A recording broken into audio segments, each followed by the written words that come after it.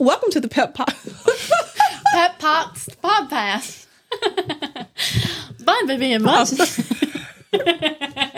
I'm sorry. Let's do that again. Welcome to the Pep Talks podcast, brought to you by Arlington Community Schools. This is Janier Johnson. And I'm Erin Williams.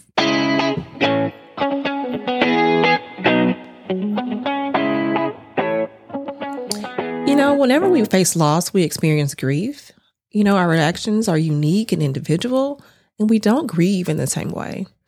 We're different. It could be a parent, a brother, a sister, or a friend. All of these relationships are unique. So today, I'm excited that we're going to talk about how to best support your child who has experienced grief, whether that be past or present, because students just don't leave that at the front door when they leave out for school. They bring it to school with them. Grief isn't an emotion that gets checked at the school door.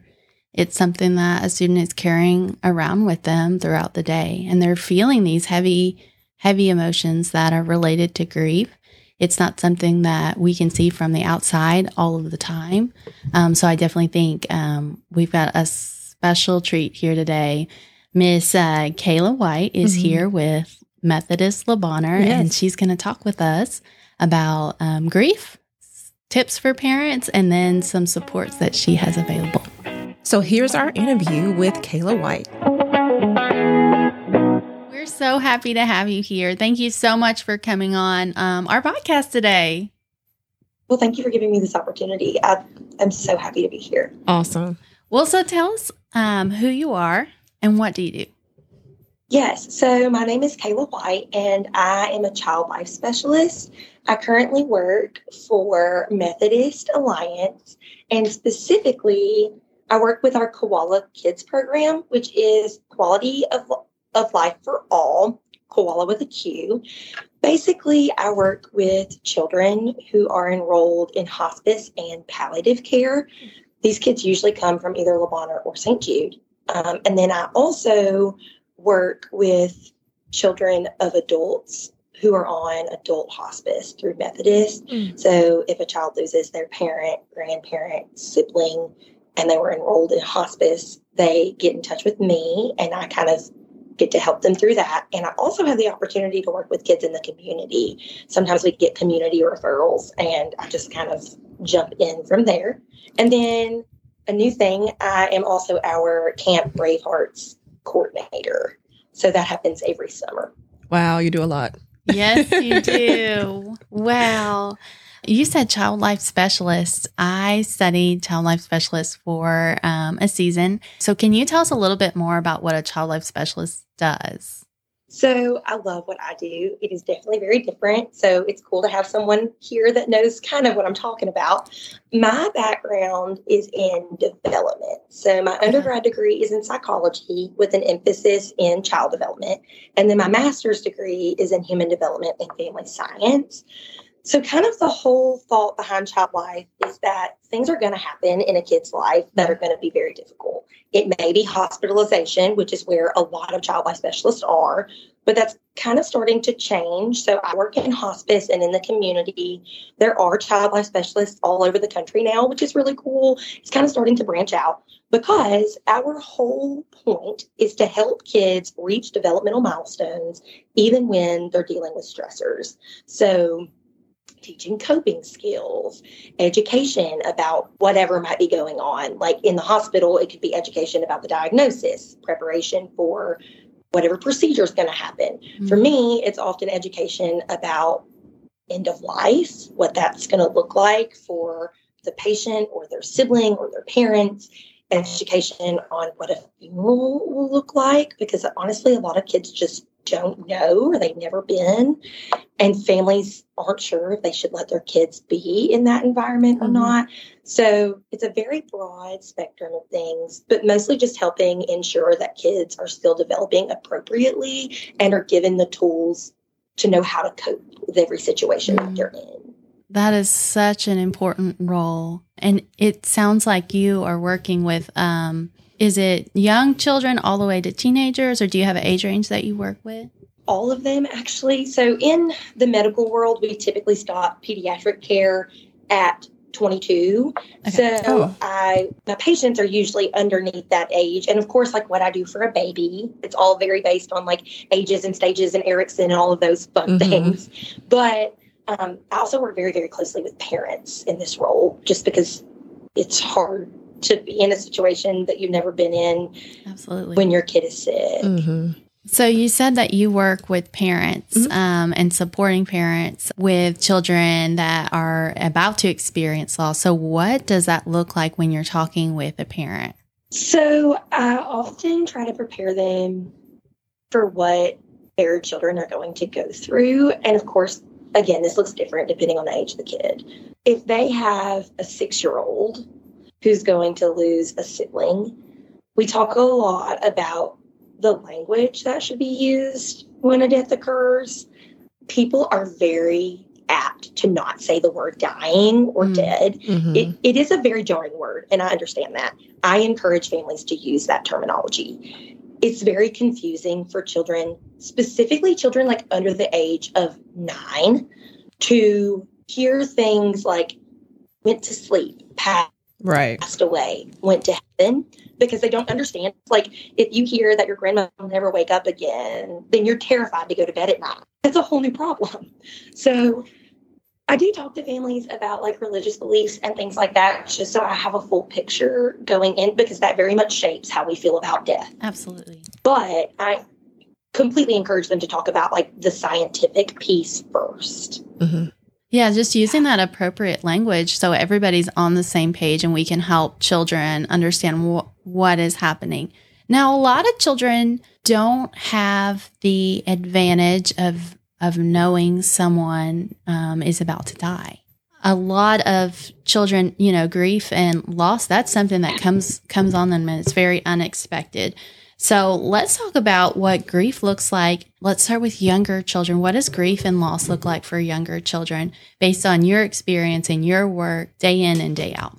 So with young kids, there tends to be a lot of fantasy thinking. Like, did I do something that caused this? Like, my mom got in an accident. Is it because of something I did? Or did I make them sick? And then can I get sick in that way? Will I die? That is really, really hard. Yeah. Constantly talking to them in a very concrete language helps with that. Like, no, this is not your fault. Nothing could have changed this.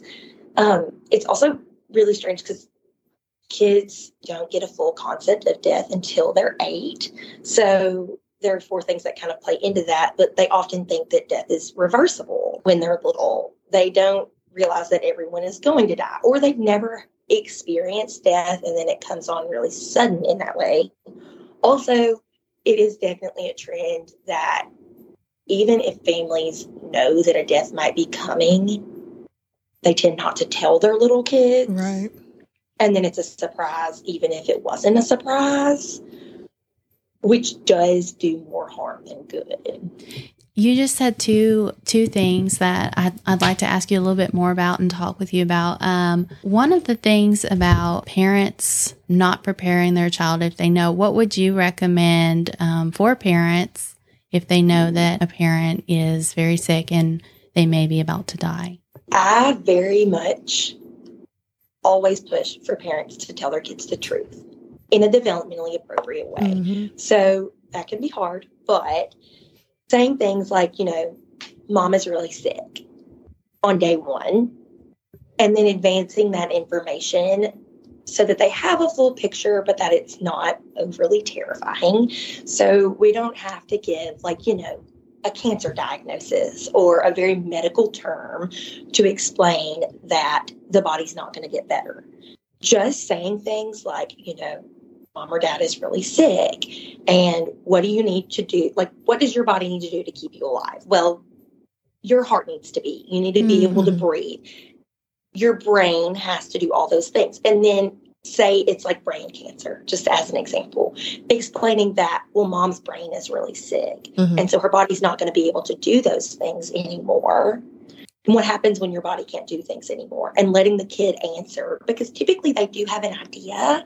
Kids are introduced to death really young, even in things like Disney movies. Like every Disney movie you can think of, someone dies. Or they've had a pet that's passed away. And that kind of scaffolds that information so that they know what's going to happen, but it's not terrifying and it's not sudden. That is a very good point. And I think that's very helpful for parents, is talking on an age appropriate level and discussing these very real things. And it sounds like you're talking about with the younger children, very concrete information is important.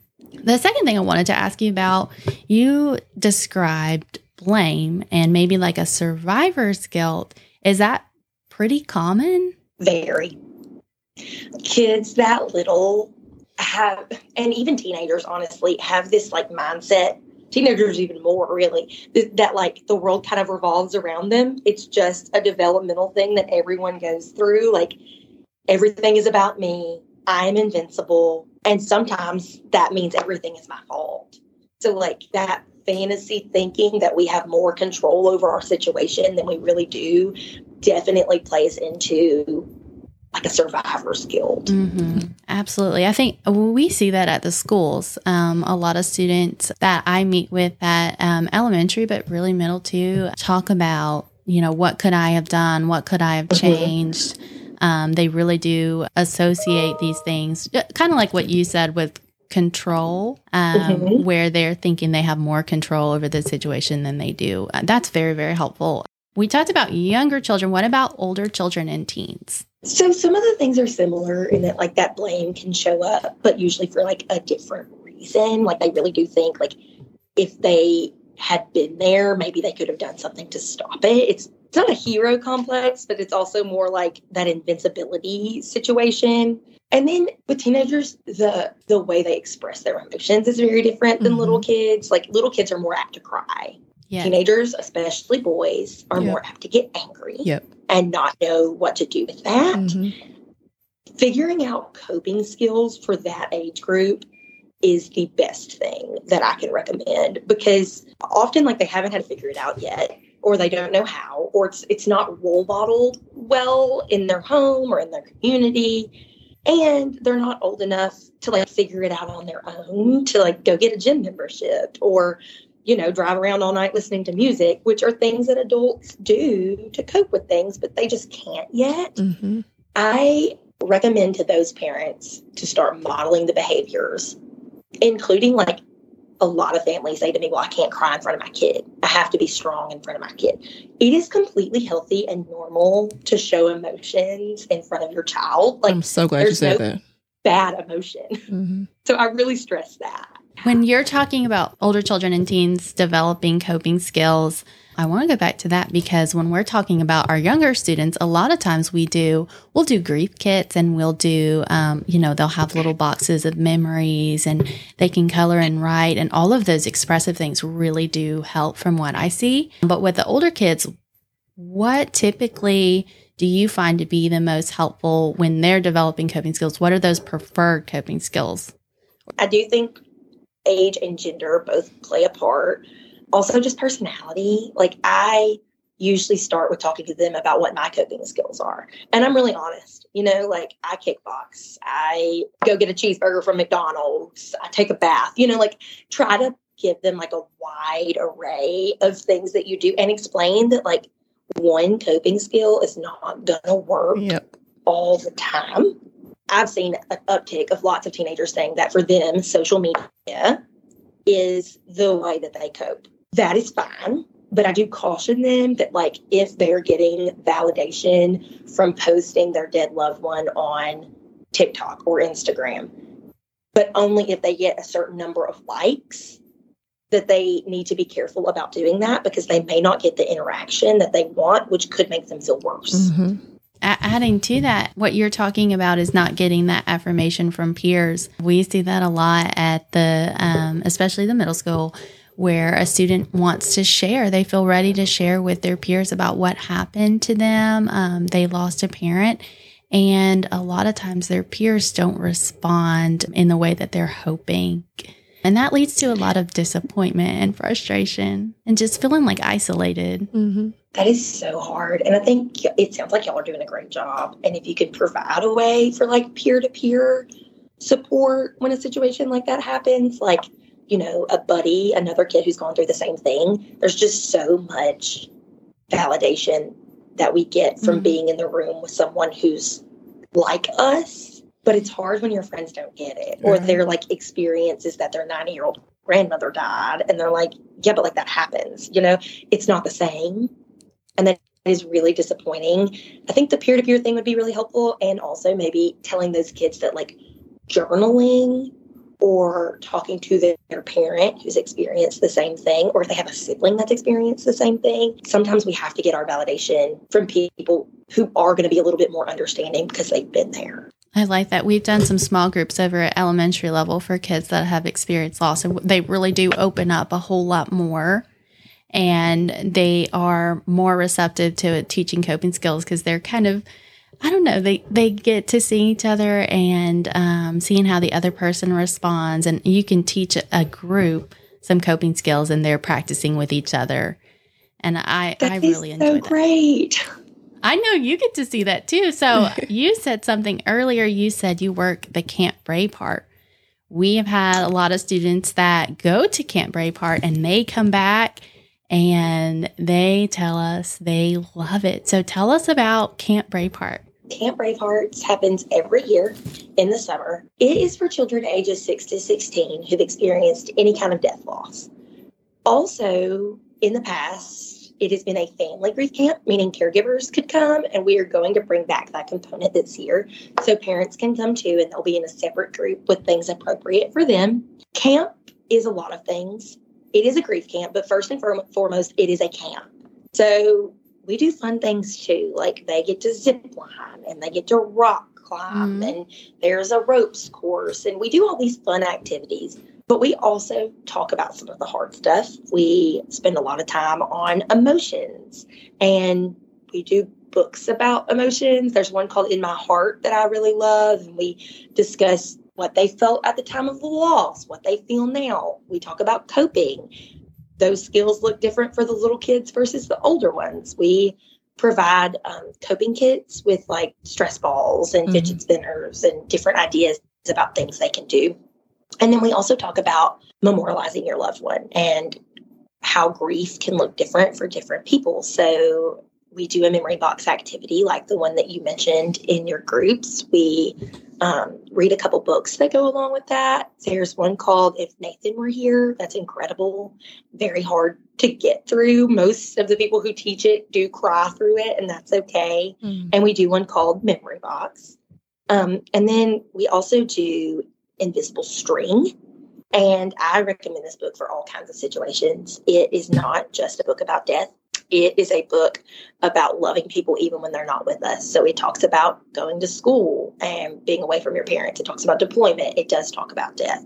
It's an incredible book, and it opens up a lot of conversation. My favorite thing about camp is that these kids just seem to learn so much, and it is really heavy. We do a memorial celebration of life at the end of the week, but they also leave with friends that they didn't have before, and an understanding that they're not the only person that has lost someone, and an ability to talk through their feelings. And really, that's the whole point. So, Kayla, what are your top tips for a parent who has a child who's experienced loss? Let them feel their emotions. Help them understand what they are and be able to verbalize them. Like, it is very easy when you're little and you only know so many words to get tripped up in like, I'm angry, when really you're frustrated, or really you're sad and it just appears as anger.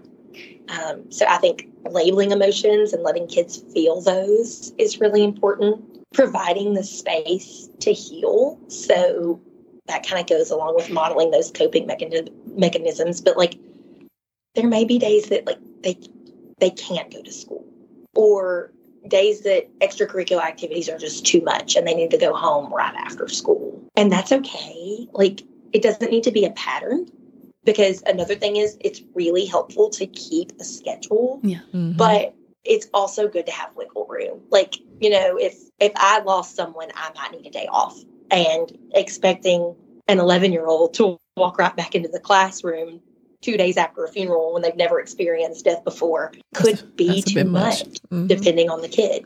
And I would say lastly, like, letting your child kind of take the lead.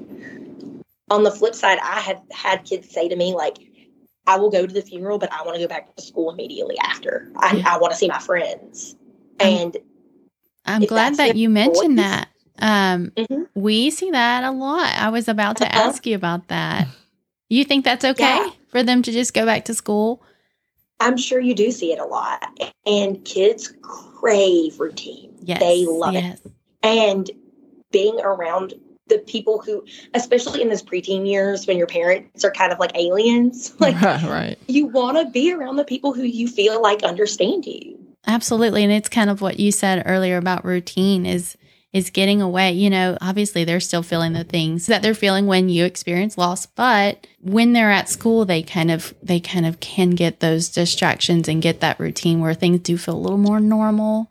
And that can definitely be a healthy thing for a season. Oh, another tip. This one, okay. So I'm sure you guys have heard of the Kubler-Ross model. Mm-hmm. A lot of people love to talk about stages of grief. The thing is, that is for the person who is going to pass away rather than the people who are left to grieve. So there's no linear model. And I think that it's really important to remember that. Like, you may feel all those things. I'm not saying you won't, but the idea that you'll feel like anger and then sadness and that is actually written for the person who is going to be dying rather than the kid or the adult who just experienced the loss of someone close to them. So not expecting people to like stay on a particular path and grieve in like this one linear way is really important. I am so glad you said that. It's the 5 stages of grief that you're talking about where they go through the 5 different emotions and feelings and stages. And then the last one is acceptance. Mm-hmm. And so many times it's been taught, this is what we feel when we're grieving. And truthfully, there's just so many more emotions that a person feels. And there's so many, I would not say the word stages, but there is just a different process for everybody. It's me. It's Janier. I have a question. Yeah. I've been caught up in listening to you all chat, but do you think there's a timeline for grief? I don't. Technically, they say if it's been a year after that, it's quote unquote complicated grief. Mm-hmm. Personally, I don't love that terminology. I think there are always going to be times that it's harder. Anniversaries, birthdays, things like that are always going to kind of creep up on you. And that's true for kids too. And kids process differently than adults do. Like, it seems to baffle a lot of parents that a kid will be really upset, ask a really hard question, and then 5 minutes later, they're painting or they're playing with something, and it's like that question never happened. Mm-hmm. And the parent's still reeling from it.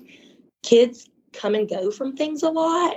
So I don't even think that year measurement makes sense if you're not, like, steadily dealing with the problem. Right. So no, I don't think there is. I do think though, like, we often see kids regress or get in more trouble than they normally would after a significant death loss. But that behavior has to stop at some point. Like, if that is still happening a year out, then there's probably another issue at play and they may need more counseling.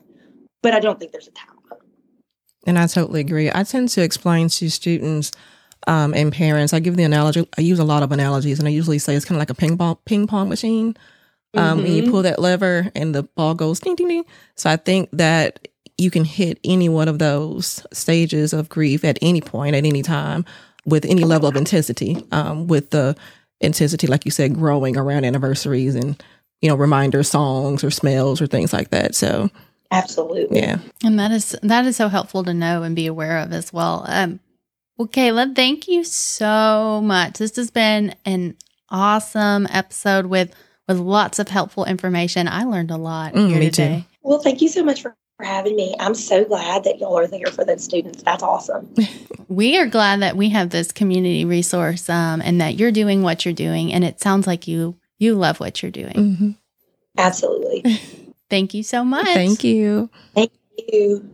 What an excellent reminder that, we don't have control of these situations. And I think it's so important to remind our students, this is not your fault and you don't have as much control as you think, which sounds harsh, but in those moments, that's what's needed. Yeah. what an excellent reminder, the timeline of grief. There is no timeline. There's no normal. There's no getting over it.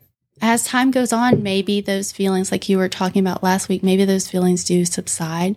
It's okay to feel it. Mm-hmm. But grief is a lifelong journey. It is. You ever been bitten or stung by a bee or a mosquito? Oh, all the time. All the time. So you remember where you got bit at? Where those bites were? Like, I got bit last summer right here, and oh my gosh, it itched where it hurt so bad. Mm-hmm. So that's what I kind of explain to students too when we come in and we're talking about grief. Is that it's kind of like a bee sting or a mosquito bite. Like that first initial bite and that sting, it's like, ouch. You know, it really hurts, and it hurts bad, and it's like it's unsoothable. There's no consolation for it.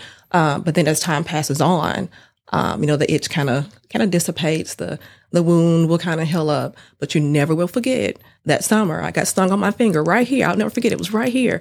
And that's how grief is. You're never going to forget. It was right there, and it hurt so bad. The intensity will die down, but you're never going to forget. Right. Well, what an amazing episode and interview with Miss Kayla, and talking about just the different supports. We are going to have so many resources in our show notes. So feel free to check that out. I will put the books in there. I thought that was really interesting. Thank you all so much for listening to our podcast. And next week we have a very special guest, Miss Dana Viox, and she is with our central office staff. And we're going to be talking about mental health and exercise. All right. Thank you for joining us. Till next time.